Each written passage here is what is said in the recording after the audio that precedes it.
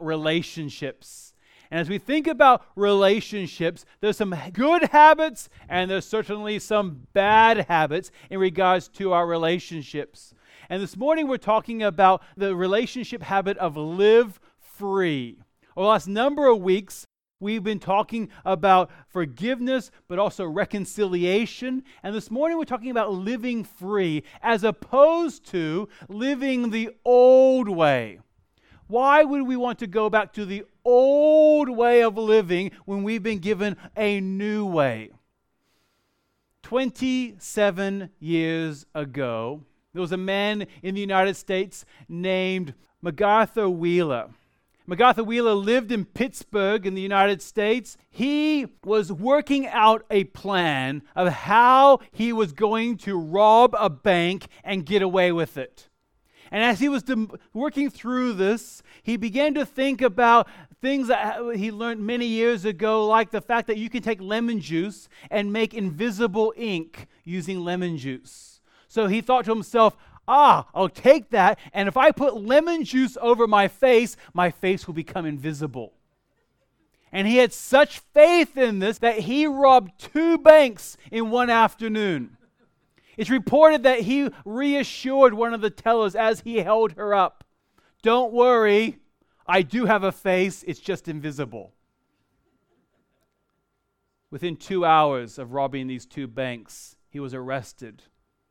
And in the police report, it says that he was shocked when the police knocked on his door. And he claimed, in fact, I'll quote, he says, "But I wore the juice."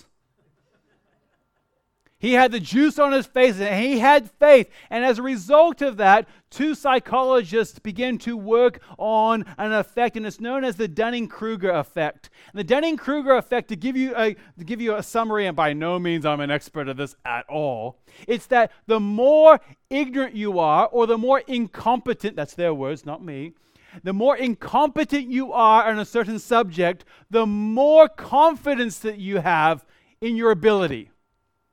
But as time goes on, the more that you learn, the more you realize how little you know.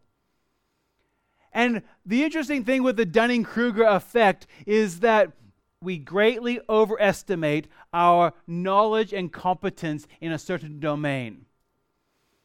We're not very good at self-evaluation. We're not very good at evaluating how little or how much we know. And oftentimes, when we think about things that we know about the Bible, things that we know about relationships, things that we know about ourselves and our own emotions, we think to ourselves, I know that already. And if we take this Dunning-Kruger effect, it actually comes down to the more confidence that we have, actually, the more incompetent I often am about that particular subject. That's why we get statistics, and this is an old statistic from 1981, where the statistic you may have heard before, where 88% of U.S. drivers think of themselves as above average drivers. And we think to ourselves, well, it cannot be possible that 88% of them are above average, because that's above average. Everyone is vulnerable to pockets of incompetence. And we think to ourselves, we know something, so therefore it should just come easily to us. But in reality, life really is hard. Relationships are difficult. And we can't just base it upon something we've always known or always thought. We must go back to what the Word of God says, the Bible. 21 years ago, the Dunning-Kruger effect was first published. But over 3,000 years ago, a man named Solomon wrote in the book of Proverbs, Proverbs 21, verse 2, and he said, "Every way of a man is right in his own eyes, but the Lord weighs the heart." We often don't know what we don't know.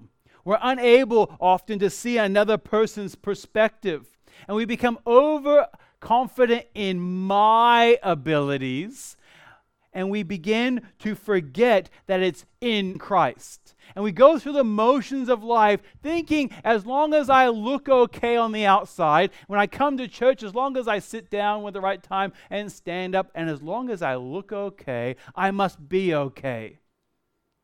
But remember that scripture that says on the screen?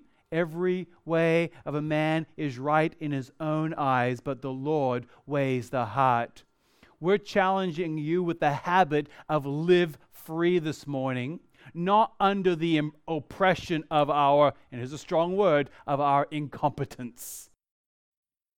Proverbs 26:11 says, and this is just the Bible, I'm just quoting the Bible, like a dog returns to his vomit is a fool who repeats his folly. And how often, year after year, we find ourselves repeating the same mistakes again and again and again. And we think to ourselves, I know what the Bible says about my relationships. I know what it says, but how do we apply it to our hearts? And that comes down to the foundation of this entire series that we find in the book of 2 Corinthians chapter 5, verse 17. It says, therefore, if anyone is, and here's the key, in Christ. If you have a relationship with God through Jesus Christ, the Bible says that you are in Christ. And it's a beautiful picture of how we are secure in our relationship. We are no longer living life by ourselves. We are now living in Christ. And it says, what does it say? He is a new creation. The old has passed away. Behold, the new has come. And that leads us to a very, very simplistic principle for today. It's a very simple one. In Christ, I can live free. And you can go, in Christ, I can, ... and fill the blank in. But I've decided to call this habit for this morning, or this relationship habit, to live free. Because the opposite is to live under the oppression of our past. To live under the oppression of our poor and bad behavior. Or live under the oppression of the way the rest of the world lives. We think we understand life and relationship, but Jesus teaches us a better way. And God's way turns it quite literally upside down. And the ways of the world are totally different. If you have your Bibles, turn to Luke chapter number 6. We're going to remain in Luke 6 this morning. We're going to walk through a teaching that Jesus gave to his disciples. This is really early on in Jesus' ministry, and he begins to teach his disciples. And you imagine for just a moment what you're hearing if you're hearing this for the very first time. Luke chapter 6, verse 27. This aligns with another passage of the Bible in Matthew chapter number 5, which is known as the Sermon on the Mount. Luke summarizes it here. Luke 6:27. And he begins with, but I say to you who hear, love your enemies. Do good to those who hate you. Bless those who curse you. Pray for those who abuse you. To the one who strikes you on the cheek, offer the other also. From the one who takes away your cloak, do not withhold your tunic either. Give to everyone who begs from you. And from the one who takes away your goods, do not demand them back. And as you wish that others would do to you, do so to them. If you love those who love you, what benefit is that to you? For even sinners, that is, people that do not know Jesus Christ as the Savior, people that are not in Christ, for even sinners love those who love them. And if you do good to those who do good to you, what benefit is that to you? For even sinners do the same. And if you lend to those from whom you expect to receive, what credit is that to you? Even sinners lend to sinners and get back the same amount. And verse 35, but love your enemies. Do good and lend expecting nothing in return. And your reward will be great, and you will be sons of the Most High. For he is kind to the ungrateful and the evil. And finally, be merciful even as your Father is merciful. Our principle for today, in Christ I can live free. We have two principles this morning we're going to find from God's Word in this passage. And this is going to develop and build for you a foundation for living free in your relationships. It's something that you begin to filter through your reactions and your responses so that we're not going back and living the old way. We're now going to live the new way in Christ. The two principles are this: treat others how you want to be treated. The second is imitate God and be merciful. Was the very first thought that you just had when I said those two principles, because you were maybe going, I need something new. I want to live free. And you go, oh, treat others the way that you want to be treated and imitate God and be merciful. Was the very first thought that you had, I know that already? Don't nod your head because I already know, because that's exactly what I thought. As I was studying this out, I came to the conclusion, I already know that. But how often do we have a hard time going from what we think we know all about? Remember the Dunning-Kruger effect? We think we know all about it, but in reality, it just shows that we really need to go back and learn it all over again. That 2 Corinthians passage, 5:17. Therefore, if anyone is in Christ, if you are in Christ, we don't have to live the old way any longer. 10 days ago, a brand new song came out by a group called the Newsboys, which we're going to take just a moment. And we're going to listen, and you're going to see the lyrics on the screen. And the reason why I'm pausing right now is that I've just accused you of possibly being incompetent about treat others the way that you want to be treated. And maybe you are feeling, I don't want to feel like I'm incompetent about being merciful. So let's just take a moment and let God speak to you for a moment. And as these lyrics come up on the screen, everyone, this is a brand new song, so no one knows it. So you have to watch it together and let God speak to you, and then we'll get back into God's word.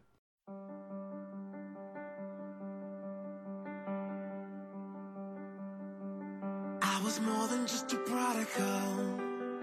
I was feeling like a criminal, undependable and cynical. I was a wild child, like a bullet coming from a gun. I was reckless, I was on the run, couldn't fathom all the damage done. I was a wild child. I didn't think that I could ever change, or that my heart would even want to. All the fears that I never faced were building lies I couldn't break through. Nobody else could have reached for me, could have pulled me out, could have set me free. Hallelujah, Jesus did.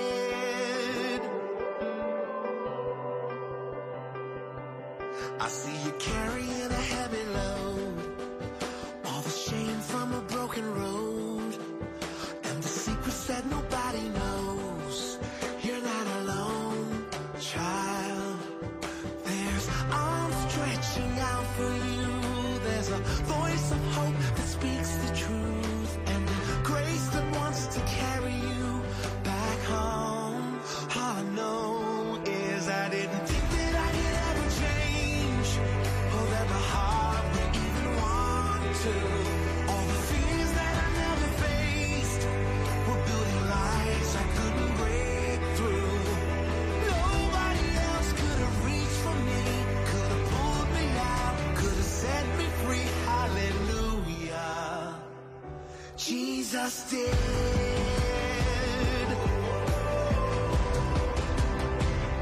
Jesus did.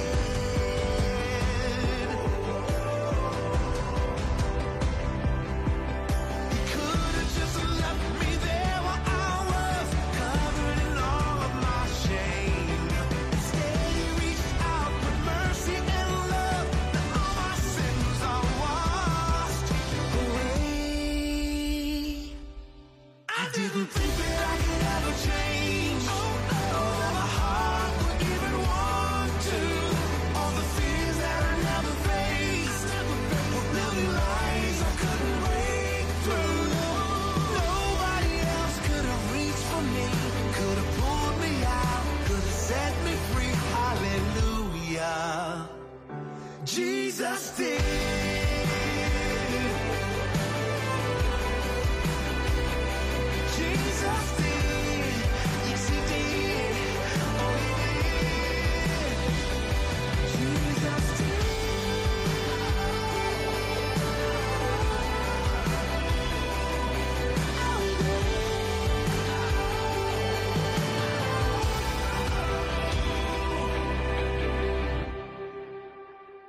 You imagine Jesus speaking with his disciples. He just recently had called them. They're sitting up on a mountaintop, and he begins to teach them things that they go, oh, I've heard these things before. This is just a common way of living. But then he goes and he turns it upside down, and he gives us through that a way that we can begin to live free in our relationships. Let's begin with that first point this morning, is treat others how you want to be treated. It literally says that in Luke chapter 6, verse 31. And as you wish that others would do to you, do so to them. You can say this in many different ways. We could say, think of others the way that you want to be thought about. You can say, speak to others the way that you want people to speak about you. We can say, forgive others the way that you want them to forgive you. And oftentimes we think about this in the negative sense, where if we don't, then they will. And Jesus goes and turns this right around. We often know what not to do, but what does it actually tell us to do? And here, and it's in your bulletin, there are 7 different blanks in your bulletin. These are 7 keys to living free. We see, first of all, love your enemies. Do good to those who hate you. Bless those who curse you. Pray for those who abuse you. We have self-control. To the one who strikes you on the cheek, offer the other also. Patience. From the one who takes away your cloak, do not withhold your tunic either. To be generous. To everyone who begs from you, and from the one who takes away your goods, do not demand them back. And then Jesus says, and as you wish that others would do to you, do so to them. Imagine being one of Jesus' disciples. You've recently been called. You're hearing this for the very first time. And as you're hearing this, you begin to look around. Like, how are they reacting? Because Jesus didn't choose the 12 most elite, well-educated, perfect men to be his close followers. He chose 4 of them that were fishermen. One of them, Matthew, was a tax collector. Another one named Simon was known as a zealot. Now, the tax collector, he worked for the Roman government, collecting taxes. Simon the zealot, he worked to overthrow the Roman government. And now you have these 2 men hearing this for the very first time going. And then you have, of course, Judas Iscariot, who's a thief. Can you put yourself there? You start thinking, you're hearing this for the very first time, and you begin to go through the list again, and I want to personalize this in your relationships. And I'm going to give very general illustrations, but I'd like for you to allow God to prompt your heart in particular areas. Because as we go through the list, it was really easy to read. We have the 7 keys again. Love your enemies. I have no problem hating my enemies. I have no problem. Maybe even the advice is avoid your enemies. Totally ignore your enemies as if they didn't exist, because that way they can't hurt you. And at school, we often tell our teenagers, just ignore the enemy, ignore the bully. But you know what Jesus says? He says, love your enemy. You imagine being one of the 12 burly men looking around going, love who? Because you can think in your mind that person that's been annoying to you, that person that's hurt your feelings, that's made you cry, that makes going to work tomorrow a chore, and Jesus says, love them. Or what about when you have a fight with your spouse, hypothetically speaking, naturally, and you're now giving them the silent treatment, and you're treating them as if they're an enemy, and Jesus says, love them when they're unlovable. And he goes on and he says, do good to those who hate you. I'm pausing for effect because that one is hard. If you're unkind to me, nothing makes me happier than to see you suffer. Jesus says, do good. That's something actually you have to action. It's not just do good and think good thoughts about them and totally ignore the person that hates you. It actually says go out of your way and do good to them. You imagine being one of the 12 disciples and going, that is revolutionary, because I remember that time, and you start thinking back of things that happened 20, 30, 40 years ago, and you still feel like you are justified in your return hatred. Jesus says, do good. And he goes on and says, to those who curse you, bless.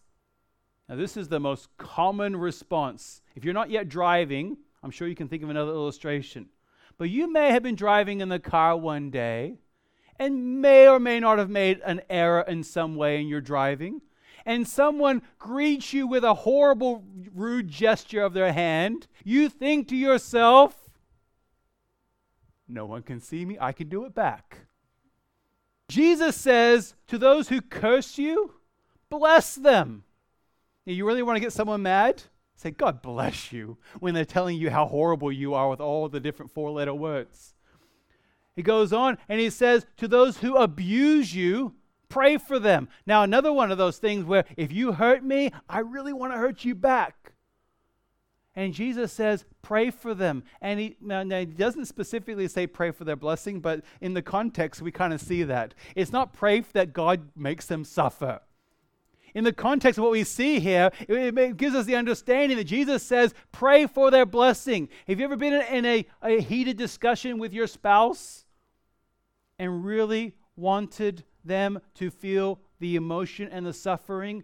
And Jesus says there, pray for those who abuse you. We also see the one who strikes you on the cheek, offer the other also. Now, that's not weakness. That's not saying allow people to beat you up. What it's talking about there is you're under control.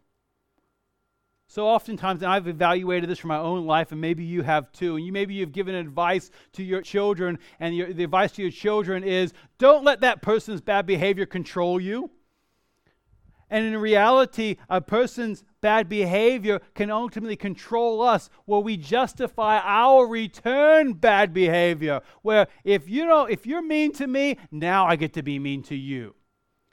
If that bully hits you, hit them back. And what you're doing is you're simply stooping to their level. And who gets the victory? It's not Jesus Christ and it's not the gospel. He says there, live under self-control. I'm not going to allow you to control me. I'm going to allow Jesus Christ who's in me to control me and work in me and through me. He talks about being patient. For the one who takes away your cloak, do not withhold your tunic either. Have you ever had someone borrow something from you? And then they ask for more and more. And you think to yourself, I've already given. And you start listing off all the things that you wish. And you come to the end of yourself and you think to yourself, well, I just can't give any more. Jesus says, be patient in those circumstances. To everyone who begs of you and from the one who takes away your goods, do not demand them back. And that's talking about generosity. In your relationships, as we think through these, can you imagine how revolutionary this is to hear this for the first time? And remember we said in the beginning, when we hear treat others the way that you want to be treated, and we think to ourselves naturally, I know that already, but in reality, this is going to transform our lives. And imagine being one of the disciples and hearing this for the very first time and thinking to themselves, I'm here right now, and you know who you are. And the disciples knew who they were. They knew their inabilities as well as they thought they had great ability. And they're thinking to themselves, how am I going to go from here all the way to love my enemies, pray for those who abuse you? How are we going to do that? We can't do that in our own strength and our own power. So when Jesus says in Luke 6:31, as you wish others would do to you, do so to them. Jesus doesn't say to them, see you later, go work this out for yourself. He doesn't say this to you either, go work it out for yourself. Jesus, when he called his disciples, uses two beautiful words that you and I can apply to our lives today. When we think to ourselves, how are we going to go from here to there? Just two simple words when Jesus says, follow me. When Jesus called his disciples, he met some of the disciples who were fishermen. They were cleaning their nets. And he comes up to them and says, follow me, and I will make you fishers of men. He doesn't say to them, go and work out it all for yourself. Don't go and work out your relationships. Go and work out your problems and your fights and your difficulties, and go work them out for yourself, and I'll just be here waiting. And if you have any problems, you can come back and ask me. He doesn't say that. He says, let me take you and follow me. Walk where I walk. Walk how I walk. Let me model this for you. And that, to me, takes all this pressure off of myself to perform. And it goes right back to all we're called to do is follow Jesus.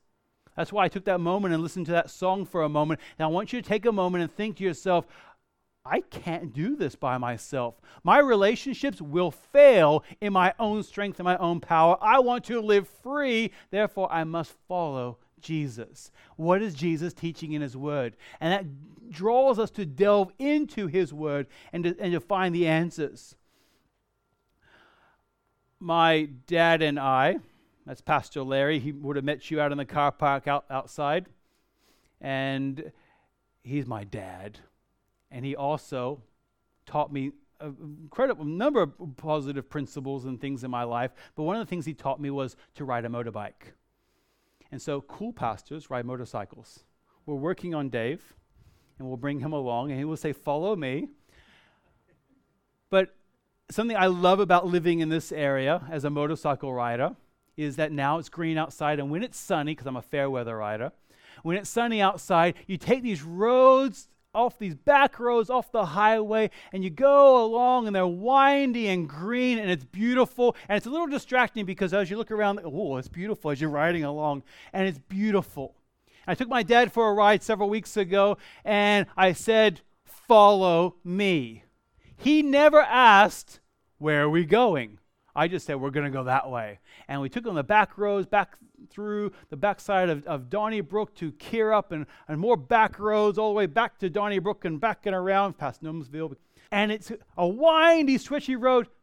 My dad's pretty good with directions, but he didn't know where he was going, but he was following me.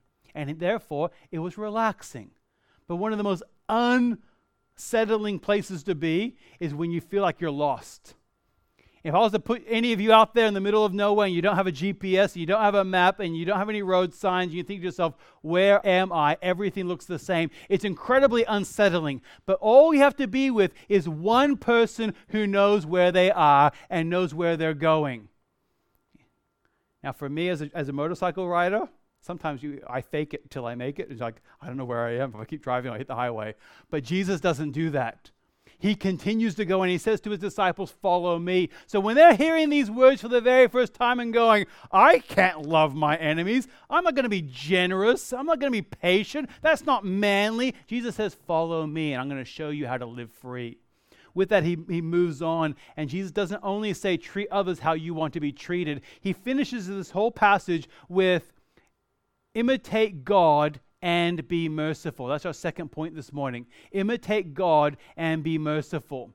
You see that word merciful? We dare not ask for justice.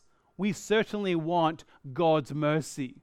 We don't want to receive what we deserve. I want mercy. Jesus says in Luke 6:36, be merciful even as your Father is merciful. We see 3 points here. I'm going to walk through them quite quickly. The first point is, what's the application of this? The application of be merciful and imitate God is we're called to live free in Christ. We can share mercy and also receive mercy. But you can't give what you don't possess. How many times have you had to ask God for mercy and ask God for forgiveness? Maybe your prayers are something like, God, it's me again. I'm asking for forgiveness of the same thing again. And we often think to ourselves, well, that's just a childish thing. I'll get over that. And we find as adults that we're going back to God and saying, God, will you forgive me again? And how many times have we need to live free in God's mercy. So we have to receive God's mercy in order to give God's mercy. So we're commanded to be merciful, and we're commanded to imitate God in his mercy, but we first must apply that for ourselves. Have you accepted Christ as your Savior? Have you accepted and received that forgiveness and that mercy that God gives us by accepting his salvation from dying on the cross and rising from the dead? The next thing we see is the application was live free in Christ. The second is the goal is live free in Christ-like character. God doesn't say to us, you've come, you've accepted my mercy, fantastic, see you later, go work out life for yourself. He says, follow me, let me show you how you're going to develop, how you're going to change. And so often in our lives, we think to ourselves that the Christian life has to be easy. But we don't find that inconsistent with the Bible at all. We certainly don't find it inconsistent in our world around us. The Christian life is not an easy life.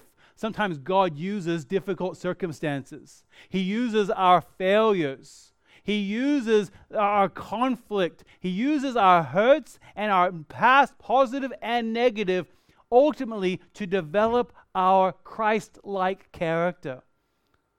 It's almost impossible to develop positive character in times of ease. It's in times of difficulty. This is important because I believe it's important to God. He says, follow me, is saying yes to God's invitation. So we see an application is to be Christ-like. We see the goal is to develop our Christ-like character in the good times and also in the difficult times. And the third is we see a reward. And in this passage, Jesus lays out a promise of reward if we live merciful, if we imitate God, if we treat others the way that we want to be treated, in other words, in a godly way. And it says the reward is live free in Christ's blessings. We see in verses 37 and 38 the reward laid out. Jesus says, judge not, and you will not be judged. Condemn not, and you will not be condemned. Forgive, and you will be forgiven. Give, and it will be given to you. Good measure, pressed down, shaken together, running over, will be put into your lap. For with the measure you use it, it will be measured back to you. This is a principle of you reap what you sow. Someone wrote this and they said they wanted their tombstone to say, at least he tried. What we've talked about today is pretty overwhelming. You think about the application of treat others the way that you want to be treated, to imitate God and be merciful. That's incredibly overwhelming. We don't have to do that in our own strength and our own power because Jesus says, follow me. That's why we have God living inside of us through the Holy Spirit to mold us and to shape us and to guide us, to secure us in our relationship with God. So we have those two principles, and now you have a choice of how you're going to respond. Those two principles are treat others how you want to be treated. Now, how are you going to filter through this week your responses, your reactions this week? In your relationships at work, how are they going to be different if you treat others the way that you want to be treated? If you now have to pray for those who abuse you? What about with imitate God and be merciful? Have you accepted that mercy for yourself? Because that's the foundational point. There's no use trying to live a Christian life without first accepting Christ as your Savior. It's impossible to do that successfully. You must be in Christ.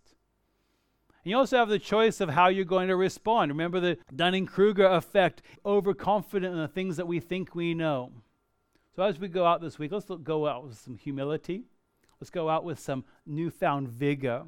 And as our relationships are blessed because we apply God's word to them, let's give God the glory and the praise that he deserves.